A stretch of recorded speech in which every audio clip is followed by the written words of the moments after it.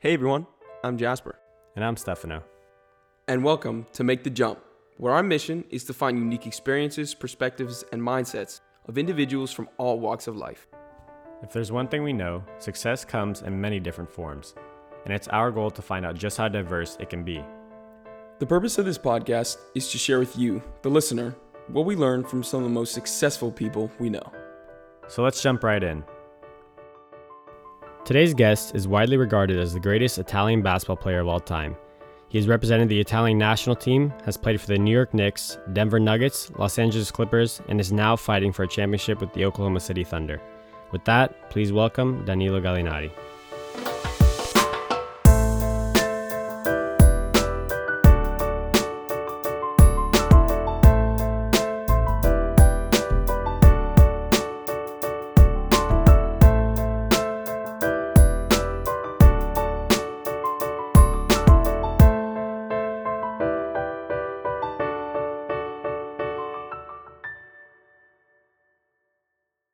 Danilo, welcome to the podcast. Thanks for being on. Thank you guys for having me. Of course. Well, we want to start with, we know you're in the NBA bubble right now. How has that been for you so far? I know it's only been a couple of weeks now, but what's going on there? The bubble is pretty good. I mean, they set it up perfectly. We have a lot of activities that we can do other than basketball. We spend a lot of time in the gym, of course, but that's good that we're gonna start playing games starting tomorrow. Awesome. How have you been able to keep your mentality sharp in the bubble? Because I know it's kind of weird, like kind of being in a hotel campus kind of thing, and you're not really at home or at the training facility. How has that been to be able to kind of stay sharp on your game? It's a little bit different, but as a guy like me that spends a lot of time in the summer with the Italian national team, is very similar to what we go through and what we do in the summer with the team, with the Italian team. So it's nothing new to me. The weirdest thing is just to play without fans. That's the adjustment that we all need to do. But I'm sure that we'll be fine. Yeah, I was gonna say something, and it's the same for soccer. I'm a soccer player, and I'm watching, Serie A. I'm watching all these leagues, and of course, no one's there. Do you think there's like an element to like kind of like youthfulness a little bit? Like it reminds you of like when you used to play without lots of fans. It's kind of just the heart of the game. Yeah, I think so. You need to go back mentally a little bit. Yeah. Of course, this is something that I haven't experienced in a while since I'm not that young anymore. But it definitely similar to that feeling when when it was just a couple of parents in the stands and that's it. Yeah. Yeah. I feel like it'd be very like humbling, just like nice to just kind of you just hear the voices and it's just very like organic. Yeah. Yes. Right on. Well, we wanted to kind of get started with a little bit of your history and your story getting to where you are today. So we know you grew up in Italy in a little town close to Milan, right? hmm And how was it like growing up in your family, especially with if you can tell us a little bit about how your father played basketball and how it was fostering basketball into your life?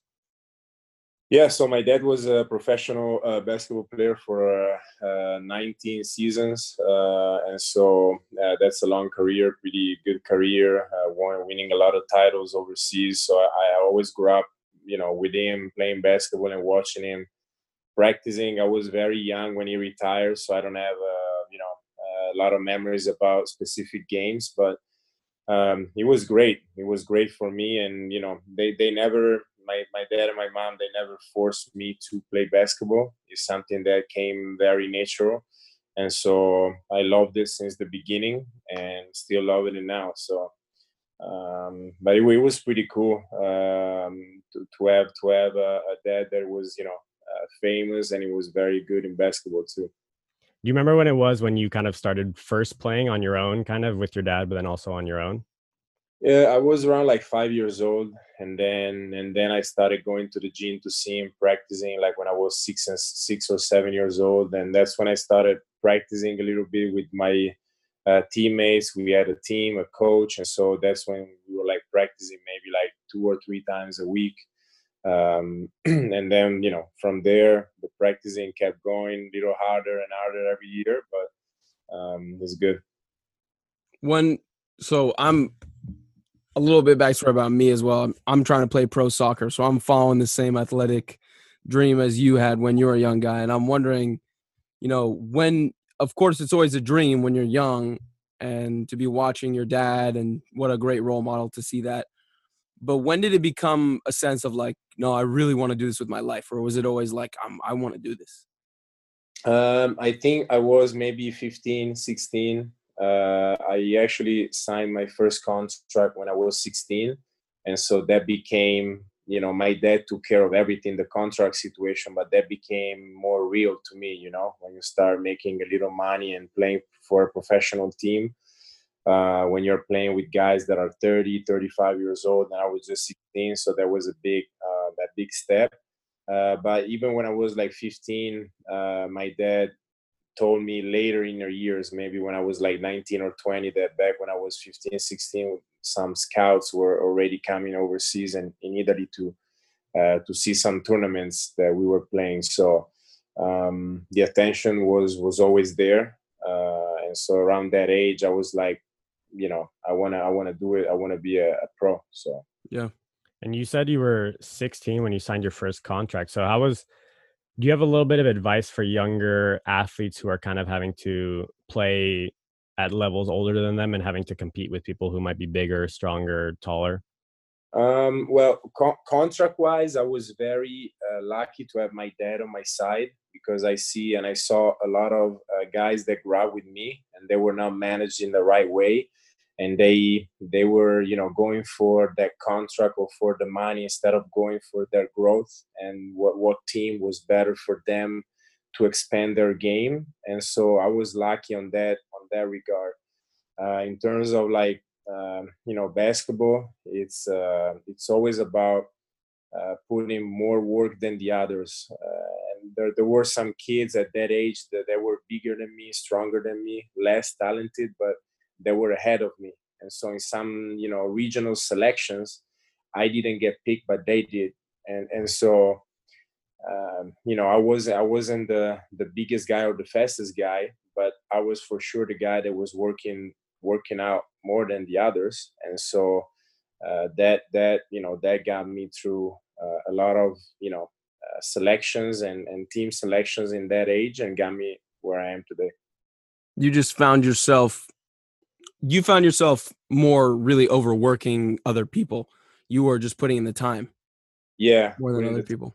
I think that's key, not just for a guy that you could see that I had talent, maybe more talent than the average, of course. But if you don't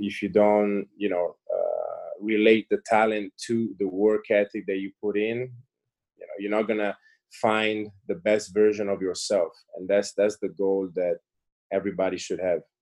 Yeah. Um, so it's an interesting thing. Training when people aren't looking. It's something that I'm thinking about always as a player trying to make the jump in my own sense to be pro. How can you decipher when it's like too much work and when it's just enough? Because there's some times where, and I'm sure you've fallen and see this with any injuries you've had, overworking, or any guys on the teams that you've been on. But we love to train, but sometimes we have to pull ourselves back, and it's hard to do that. You Mhm. know? Yeah, so right now the biggest difference from when I was younger and now is that now I know when to pull out, and I know when I did my job and that's it for the day. The coaches that I had when I was younger, they were busting my ass every day. So I was spending, a lot of time in the gym, and so sometimes when I was in, not a lot of times, I went back to them, say, hey, listen, I need to practice more, because I was literally spending like entire afternoons, like 4 or 6 hours in the gym working out. Mm. Uh, Basketball, so that was enough. But when it, I was lucky that I had very good coaches, and so sometimes when you want to do that workout, or you want to work out more because you feel that you didn't do enough, you got to have the right coach that is smart enough to say to you, okay, let's do this, let's do that, so you do some more specific work instead of just working out like crazy with no goals. And you took a couple, like I think 2 or 3 years in professional sports in Italy specifically and in Europe. How was the journey for you in those 3-4 years of European play that you had to kind of up your level every year to get to where you wanted to be eventually? Yeah, so it was basically I started when I was a 16. I was in third division, and then at 17 in the second division, and then when I was 18, I was in first division in Milan, and that's when it was the year before I came to the NBA. Every year was a tougher level, so you go from every step, every division. You have more Americans coming, so more the level is higher, more people from all around Europe, and so the level is higher, and you're playing with different players every year in a different league, and that takes a lot of adjustment and hard and good mentality, and trying to overcome all the obstacles that you're going to find with new teammates and with new season every year. Yeah. I think I think one thing that I want to touch on, which is really interesting, is when you're young and you find this amazing, really awesome success, you've worked hard, you're 18, you're in Milan. What's that like managing, like girls and popularity and training, and how do you when you're in that place, maybe some advice to give to younger guys who are stepping into the professional realm and your experience also. So it's not easy to handle all of that, especially in Milan, capital of fashion in the world. So you're gonna have a lot of hot girls for sure in Milan. But that was in the morning when I was 18. In the morning I was going to school, and in Mm, the afternoon I was practicing.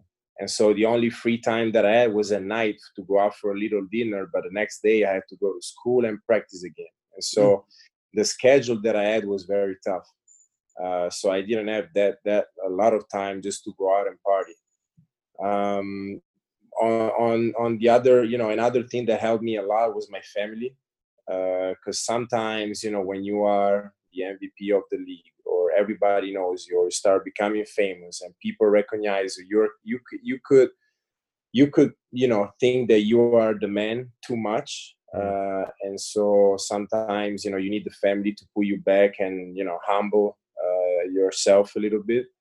But I was never, because of them, because of my family, I was never the guy that was going crazy with all the stuff yeah. outside the basketball court. Yeah, it's important. I mean, and this is something we always talk about. I think we'll continue to touch on in the podcast, which is the importance of family. Were there any values that your mom and dad said, "Hey, we want you to be this way, or we want you to notice these are things that are important to our family," that kind of gave you a base to be a good man? Well, the first thing is that until I was doing school and basketball, the most important thing for my family was school. So if I was going to school and I was coming back home with a bad test or a bad result, that would be a terrible day for me, because Mm. that would kick my ass. If I had a bad day in basketball, it was whatever. The most important thing was school. And then when it got to the point where I was playing professional, so it was school and professional basketball, it was just work ethic. uh, you know they were saying, okay, you go to the gym, you got to make sure that when you finish practice you are very tired, and you know that you worked harder than the other guys. Mm. That was the main thing that they taught. And then I know you from Milan, you went to you were kind of like upping your level while you were there as well. You started, you like you said before, you started to gain some traction with US scouts, European scouts. How was that process like of kind of getting ready to declare for the NBA draft, and what was that whole thing like in terms of actually getting to the NBA? Yeah, so like I said before, in all this process, I was very lucky to have my dad doing all that, because my dad is a basketball agent right now in Italy. So he was my agent back when I was in Italy. The first thing that you need to do is to pick an agent. So Mm. while I was playing, my dad was having these meetings with these NBA agents, either on the phone or in person when they were coming all the way to Italy. But so that's the first thing that you need to do. And then after that, your agent can put your name in the draft, and you can talk to teams to feel a little bit what could happen in the draft.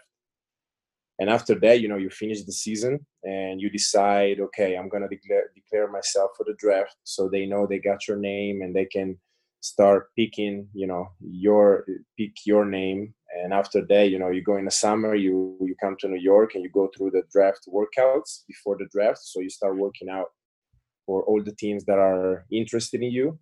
And after that, on, I don't even remember, June 26th or 28th, that's the draft night that was in New York at the Garden back then. I think that now they do it in New Jersey or Brooklyn. Yeah.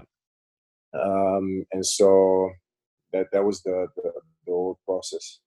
Yeah, and you got drafted by the New York Knicks, which is a big kind of difference between Italy and the United States. That's like the brightest stage in the United States to be able to get drafted to. Were you expecting to be drafted kind of by the Knicks or anywhere close in the lottery like you were? You were drafted 6th overall, so. Yeah, there were. I worked out for only 4 teams in the draft, and so it was New Jersey, New York, Memphis, and Minnesota. So I knew that those 4 teams were interested in me.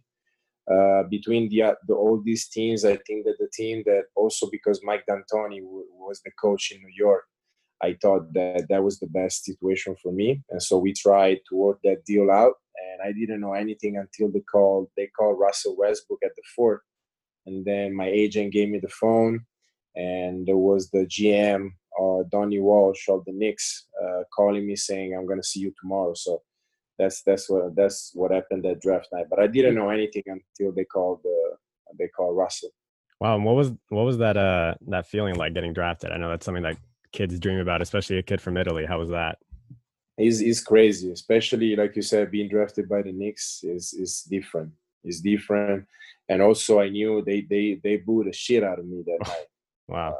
They were saying all kinds of stuff, and it was not. But I knew it because my agent told me.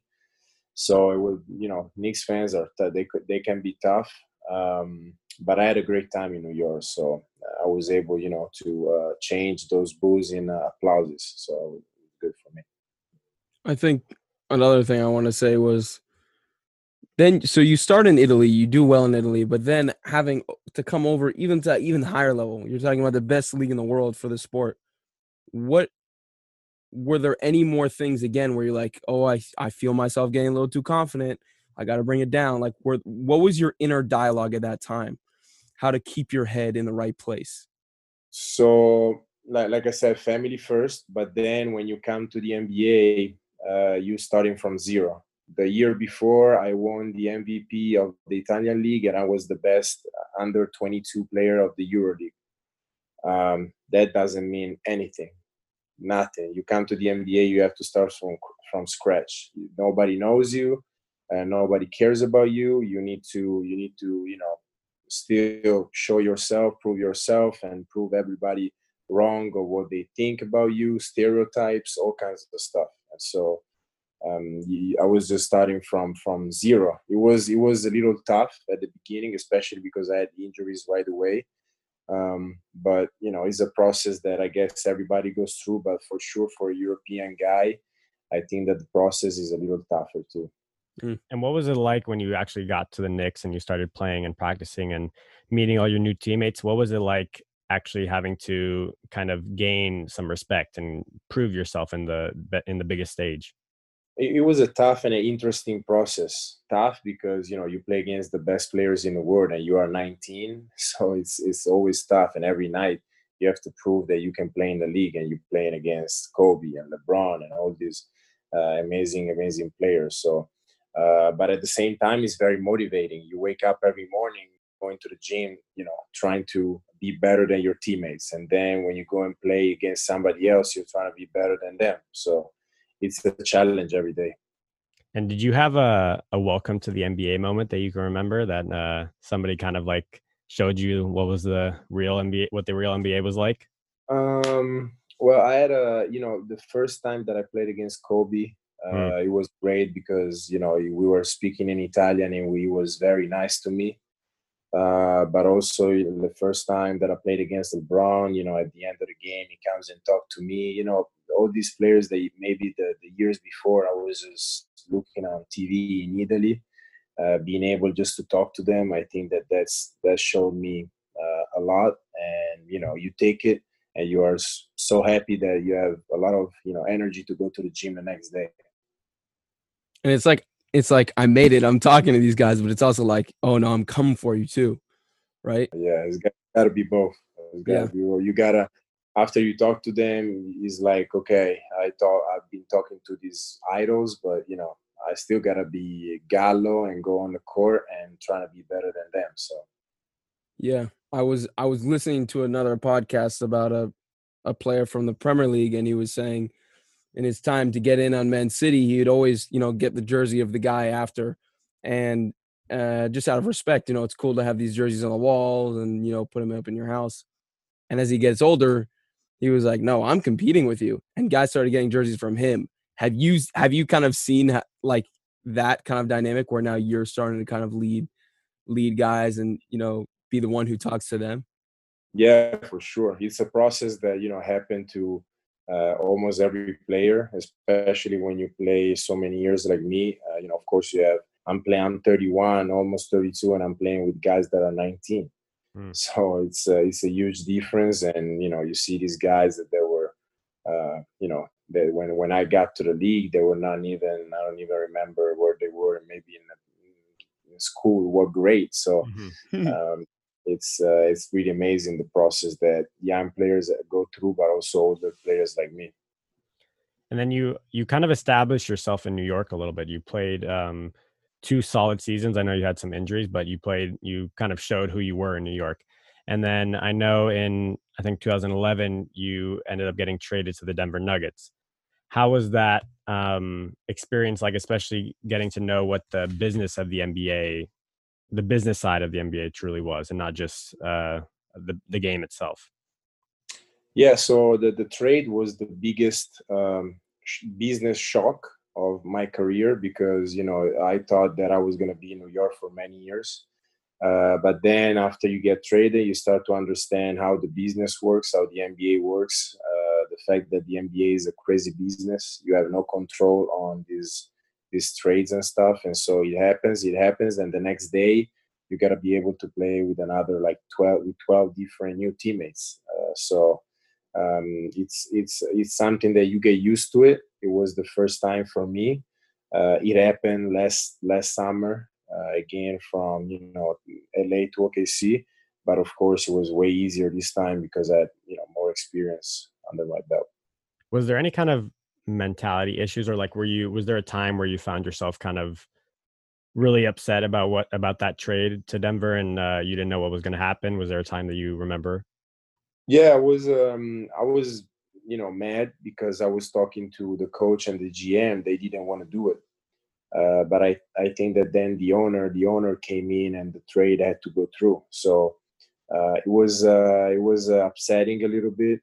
It's something that I thought that would never happen, but it did. And so I think that my agent called me. It was like 10:30 at night, and he told me, "Listen, tomorrow you got to go to Denver." I'm like, "What?"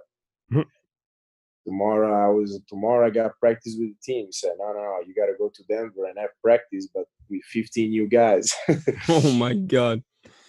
So it's just crazy, but you get used to it, and you are ready to do it if it happens.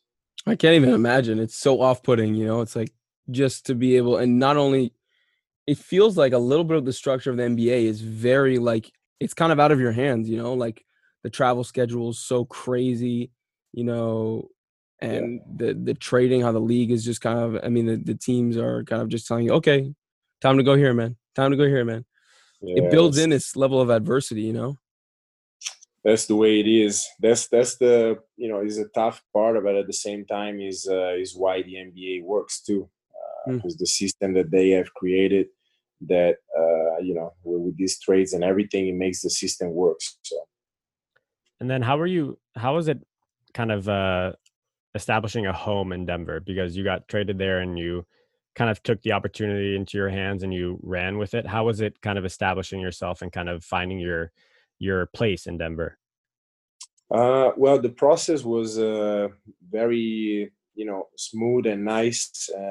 Fortunately, I got into a very great franchise, a winning franchise with an amazing coach. And so as soon as we got in, we felt, that we were in a place where we were going to win. And my first, 3 seasons there were amazing. And then, I was lucky enough to stay there for 7 years, which is pretty rare for a player, to be in the same city for the same team for 7 years. And that's why, Denver for me is my second home. Hmm. Very, very. It's interesting how like out of these times that, and it comes back for athletes, and we know it all too well, how something that seems completely, arbitrary or just like we've fallen into a ditch can turn into this graceful, amazing, flourishing opportunity. And it's credit to you that you create that for yourself, but it's just an insight on life. It's crazy how that kind of happens. Yeah, you have to, like you said, you got to take that opportunity. Is another obstacle, but you don't have to see it as an obstacle. You need to see it as a new challenge, and that was a new challenge for me. And I was able to do pretty well over there, so I was very happy on how it turned out.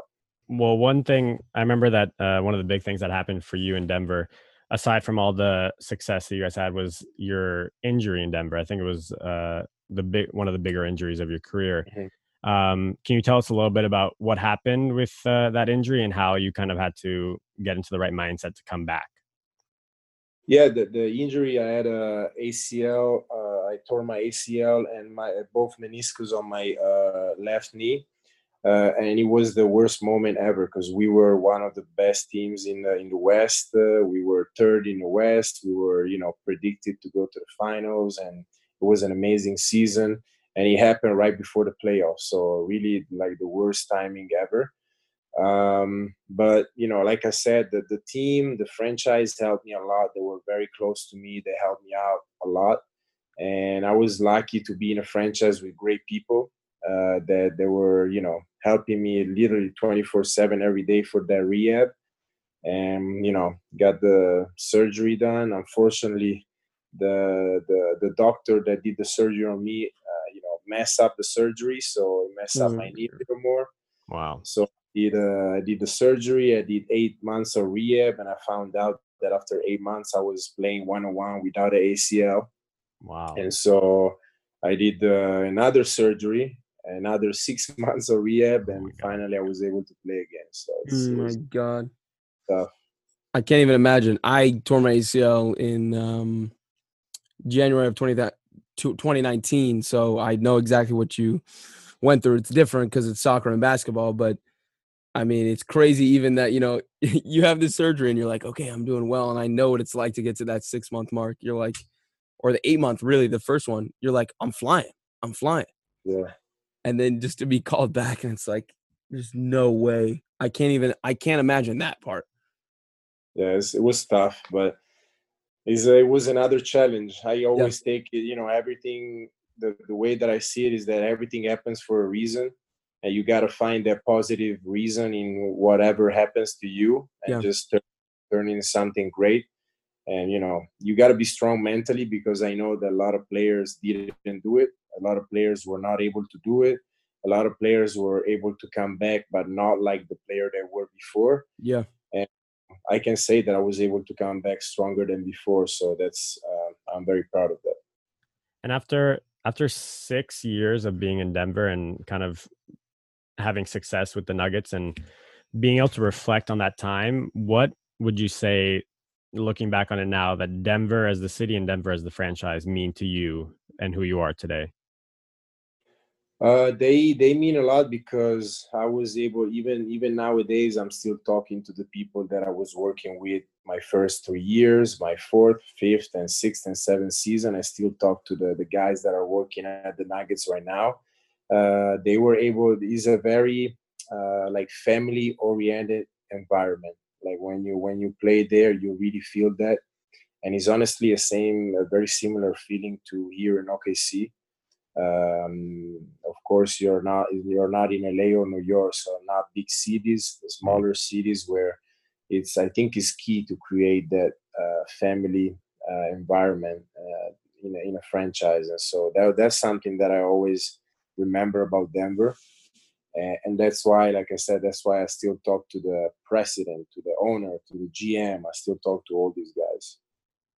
I wanted to, before we fully exit your time in Denver with the injury, I wanted to just touch a little bit more on that, because injuries are sports. You are signing a waiver as soon as you decide to be the best athlete you can be. You're just signing a waiver to get knocked up, to get pushed around and get into difficult situations. And I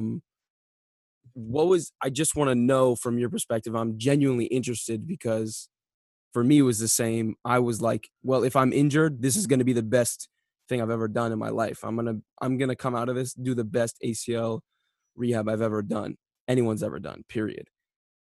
When you're coming back out of an injury, what were some of the things that were going through your head, and some of these, demons that you have to think about? Oh, am I cutting too hard? Is my knee buckling inside?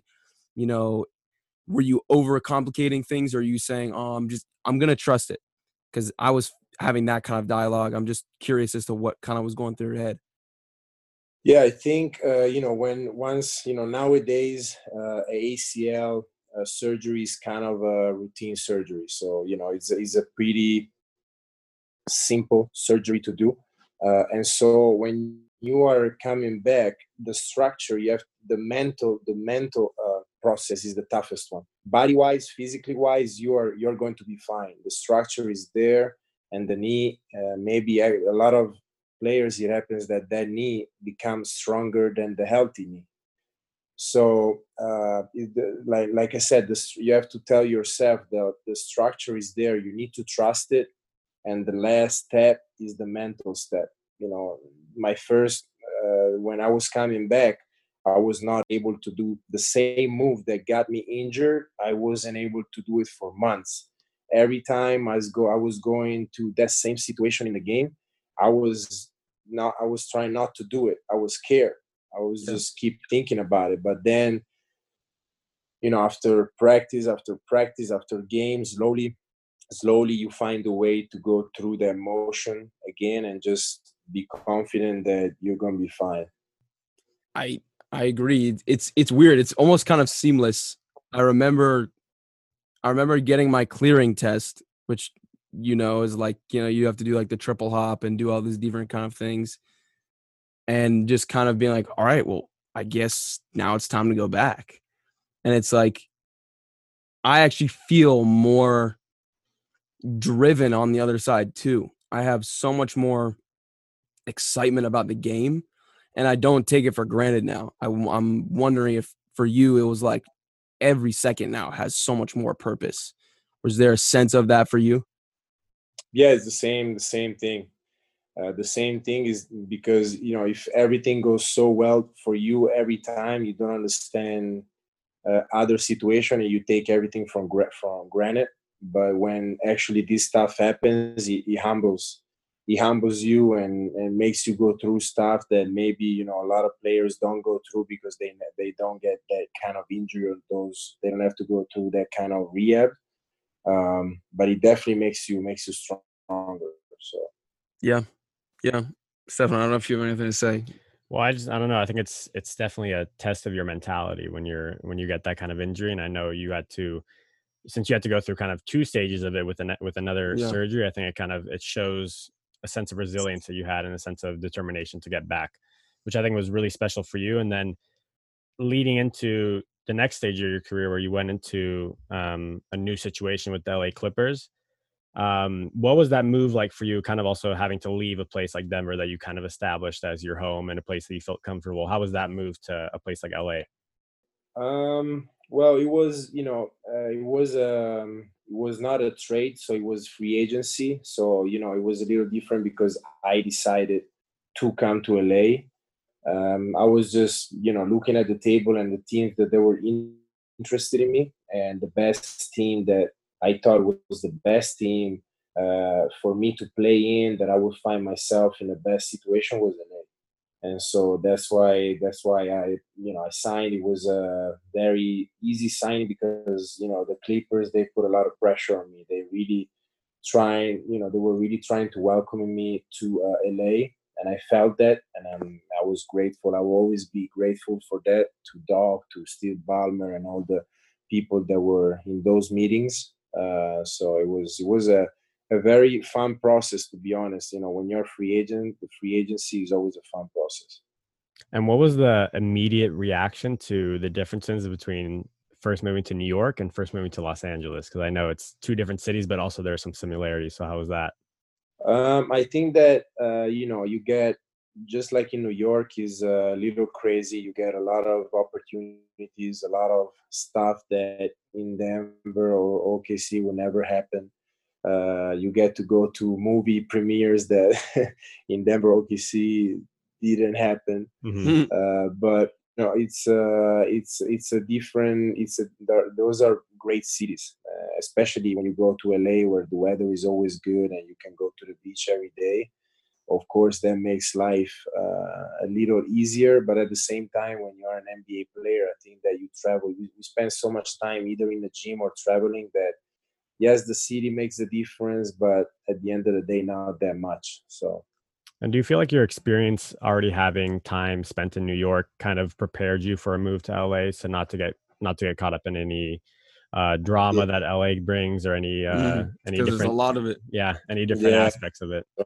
yeah, I think so. I think that my experience in New York was crucial for me to, handle myself in LA.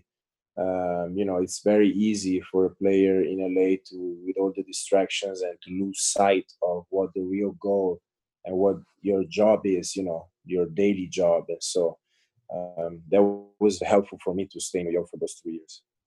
Yeah. Um, I want to take a little bit of a detour in terms of just asking what it's like to be you in a day. What does a great day look like for you when everything comes together the way you want it to come together? In LA and OKC, what did those days look like? It's honestly pretty simple. I'm a very humble guy and simple guy. So when I wake up in the morning, if I'm living with my fiance now, if she's good, it's already a great step to wake up. And then Yeah. I talk to my family overseas in Italy. Once I know that they're fine, that's great. And then I go to practice. I have a very good practice. I do every day. Every time I go to the facility, I have goals that I have in mind that I need to achieve every day for me to go home happy. And once I do that, I mean, everything else is it's just amazing. So. Yeah. And you mentioned routinely kind of checking in with your family in Italy, and like you said before, family was a big part of how you grew up. How was it, specifically now, kind of dealing with thoughts about your family during this pandemic, and how you were both kind of closed off to each other, but still kind of worried, especially since in Milano that was the basically the epicenter of the disease in Italy. So how was that? It was tough. I'm honest. It was tough because, especially, my dad, my brother, they were in the States. But for my mom was tough because she had to stay at home for almost 3 months Mhm. quarantine. So, imagine yourself not going out the house only for groceries for 3 months. That's tough. And especially she was by herself. My Mhm. my brother went to see my dad, so they were able to stay together. I was with my fiance, and then but my mom was by herself. And so mentally, that's the part that I didn't like, to be there. I was supporting her on FaceTime, but you Mhm. can't support that much if you're not there physically. And so not to be next to her, that was the toughest part. But I'm glad that she was strong enough, to make it, and to still be able to be happy, and have a psychological support to the family. Yeah. It's a very weird time. It's still a weird time. Um, I think something that's positive that at least I take away, and I know Stefano has, is focusing on like what do I have control? Control your controllables. I'm sure there was some time in the beginning, maybe I know for me, I relaxed a little bit and then I was like, wait, hold up. I have to use this as a time to really improve myself. Um, what areas did you feel like, okay, we're not playing or we're not training? Were you like, okay, I'm gonna really hone in on this on my time to better myself? Well, so it's the thing that I was focusing on is everything but basketball. So Yeah. I have a lot of businesses that I do, and so I was spending a lot more time on that. Waking up in the morning, and instead of talking, for example, instead of talking to my CPA once every 3 days, I was talking to him every day. To the financial managers that I work with, I was talking to them instead of once a month, once a week. I was going through contracts that usually I have people reading them for me. I was reading everything. So just studying and understanding the businesses that I invest in a little bit more. And also I had the chance to go back and play my guitar a little bit that I There you was go. playing 5-6 years ago in Denver. Now I'm Hmm. playing again. And of course the Yarache family is better than me, but is Oh, stop it. it's something that I like to do. But and then it was great. We always saying that I was living with my fiance in OKC, and I was like, listen, if we make it through this quarantine, we good for life, because Wow. we There you go. spend so much time together, really 24/7 Mhm. in the house. Like is it could be tough, but honestly, it was amazing to me. I had a great time. So And do you guys have a date for the wedding yet? not yet, because it depends on the next NBA season. It Mhm. depends on the schedule that we got with the Italian national team. It's all in the air, so we don't know. Mm. That's great. That's Well, good to hear. congratulations, man. Yeah. That's big. Thank Yeah. you. And then Um, how is you've been talking a lot about OKC, but then how is that transition to a place like LA with where the lights are brightest to Oklahoma City where it's a kind of a little little more bit more calm. laid back? Yeah. Yeah. How was that for you? I mean, after all these experiences and all these years, it was an easy process for me. It was not that easy for Eleonora, Oh wow. for my fiance, because she loved LA. She was starting to get used to LA, and to go to OKC is completely different. But she got used to it, and then we all got used to it together. We started to find different restaurants and different things to do. It took a while, but then we were able to find our own little world inside OKC. And I know a lot of people kind of downplayed how good the Thunder, your team, could be this year, especially at the beginning of the season. A lot of people were just saying that it would be a kind of a rebuilding year for you guys, but you guys have really like proven a lot of people wrong. So how are you going into these playoffs now and the restart of the NBA year? How are you going into it with kind of a mentality of really trying to make a playoff push and eventually a championship push? Well, I think it was since the beginning of the season we knew that we were a playoff team. We didn't know that we were gonna be fighting for the fourth spot, but of course, we knew that we were a good team. I think that we did something special this season. But the confidence when you win more games that you lose, the confidence gets higher, and you get more confidence with your team, with your teammates, and so you want to do something special. I think that we have the chance to go forward in the playoffs, and so that's what we want to do. And especially, to all the work that we put in since September of last year, to just make the presence in the first round and get out. That's not what we want to do. So Yeah, and with bigger aspirations like that as a team, I think it's really important to kind of have leaders on that team. And I know now you are kind of the leader of one of the leaders of this team, which has several young players that are trying to develop themselves and they need some guidance sometimes. So how is it for you being kind of a leader now in this playoff push and trying to get a championship with a younger squad? I think it's great. I think it's a position that I've always been in since I was little. Younger guy, even handling or I had to deal with older guys, even when I was in Italy. But I think is when you are a player and you get to this point, I think is great to see how you can help other players and be a leader for other players, not just on the court but also outside the court. And I think that we have a great chemistry between the veterans and the young guys, and I think that that's one of the secrets why this team is a team that has a winning record in the regular season.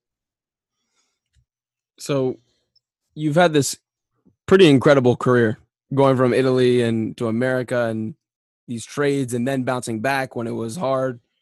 And I'm wondering in my head right now, I'm thinking, and I'm dying to ask this question right now because as an athlete, you always want to know. It's always like, what are the secrets, coach? Like, what's up? Like, what's the secret to life? There's no secret to life other than working hard. But what are some of the things that you felt, set you apart? For me, it's like, and I know a lot of guys talk about sleep, but like, what are your thoughts on, and like really just even just as simple as what are your thoughts on sleep?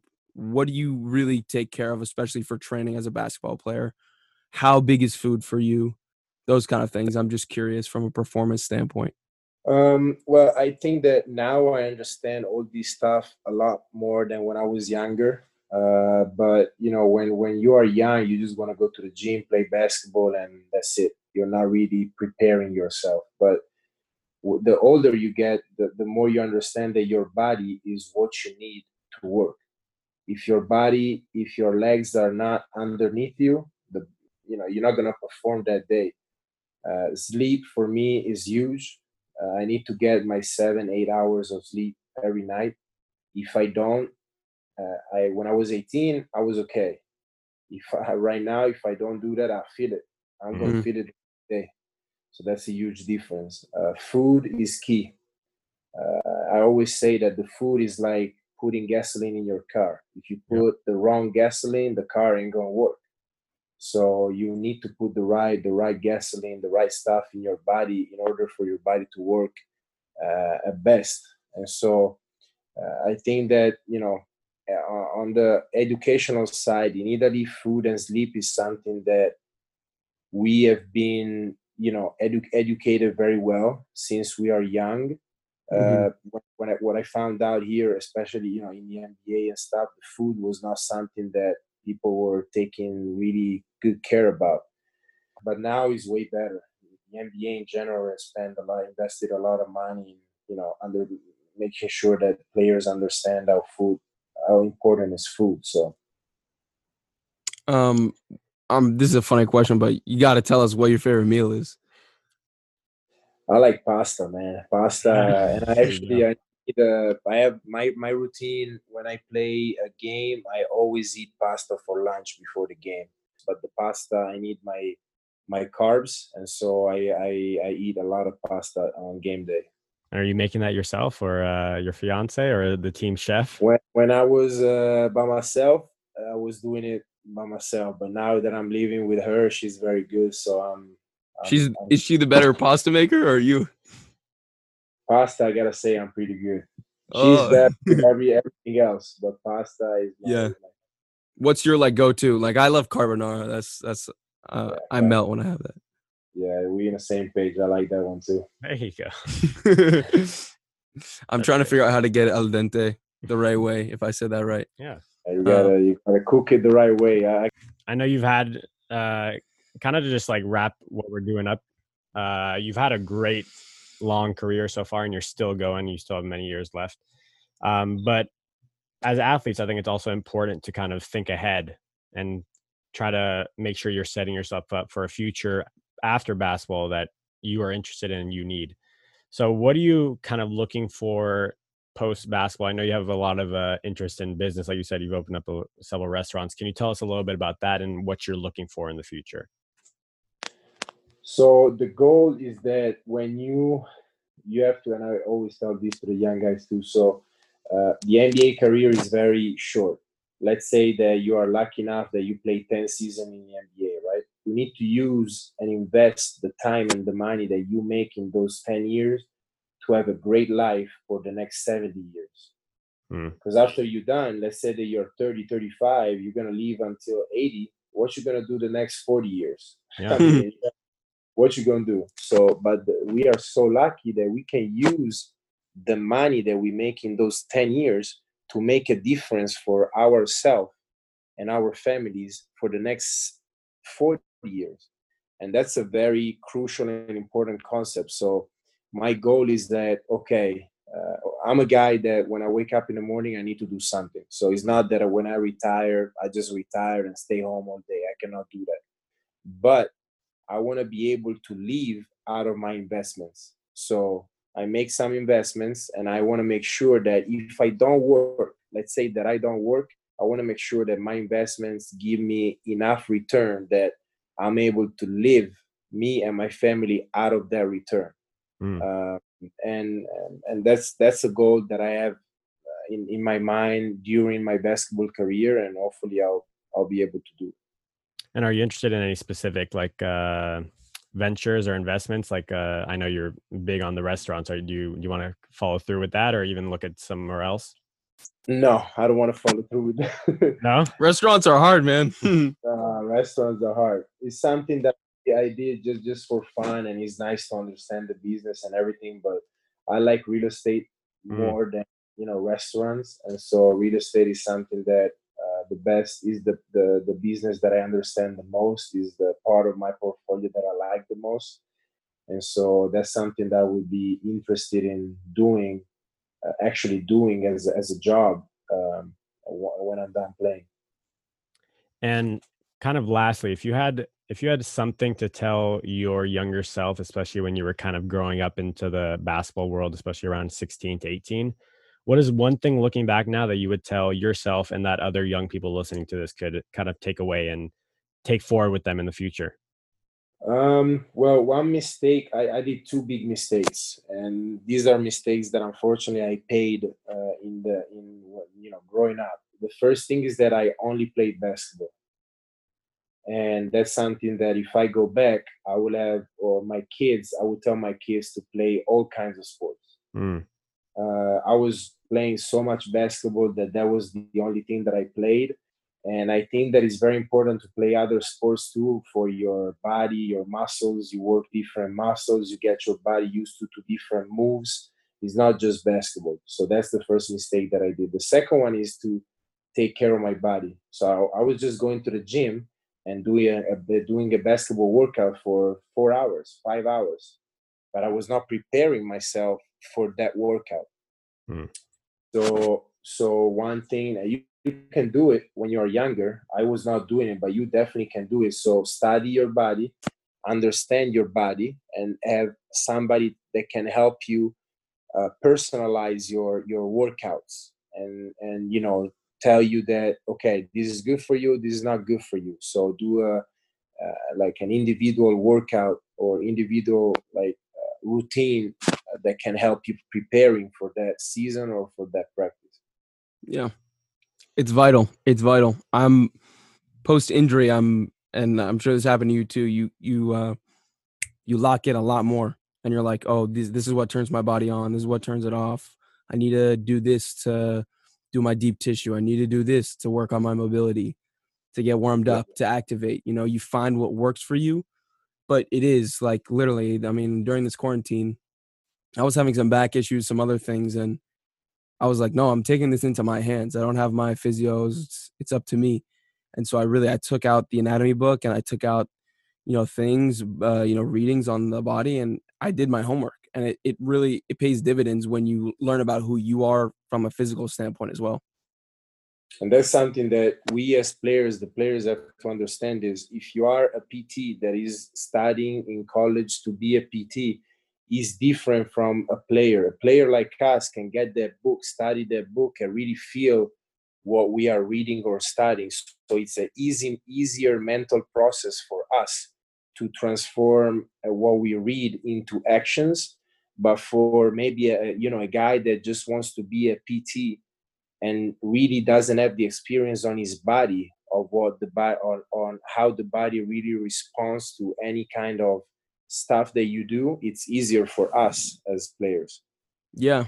And then I think I'd be a fool not to say this, but athletes, it can be dark. It can be dark. It can be a lonely journey sometimes. And I'm wondering, what's like a motto? What's your self-talk?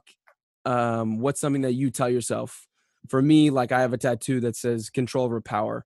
I have a friend who says lead with your heart, and these are like our things that stick with us. But what's something that you've always said to yourself to help you keep moving forward? Or is there not one thing? YOLO, baby. You only live once. Gotta go hard and try everything. You only got Yeah. one life. So, God doesn't give us too many lives. You only live one. Every day you gotta live it to the fullest. So Yeah. Great. And with that, that was a lot of great things that we talked about, and we really appreciate you coming on, Danilo. Thanks for hopping on in the bubble. No problem. And with that, we'd like to thank everybody else for listening to the podcast, and we hope you join us on the next episode of Make the Jump.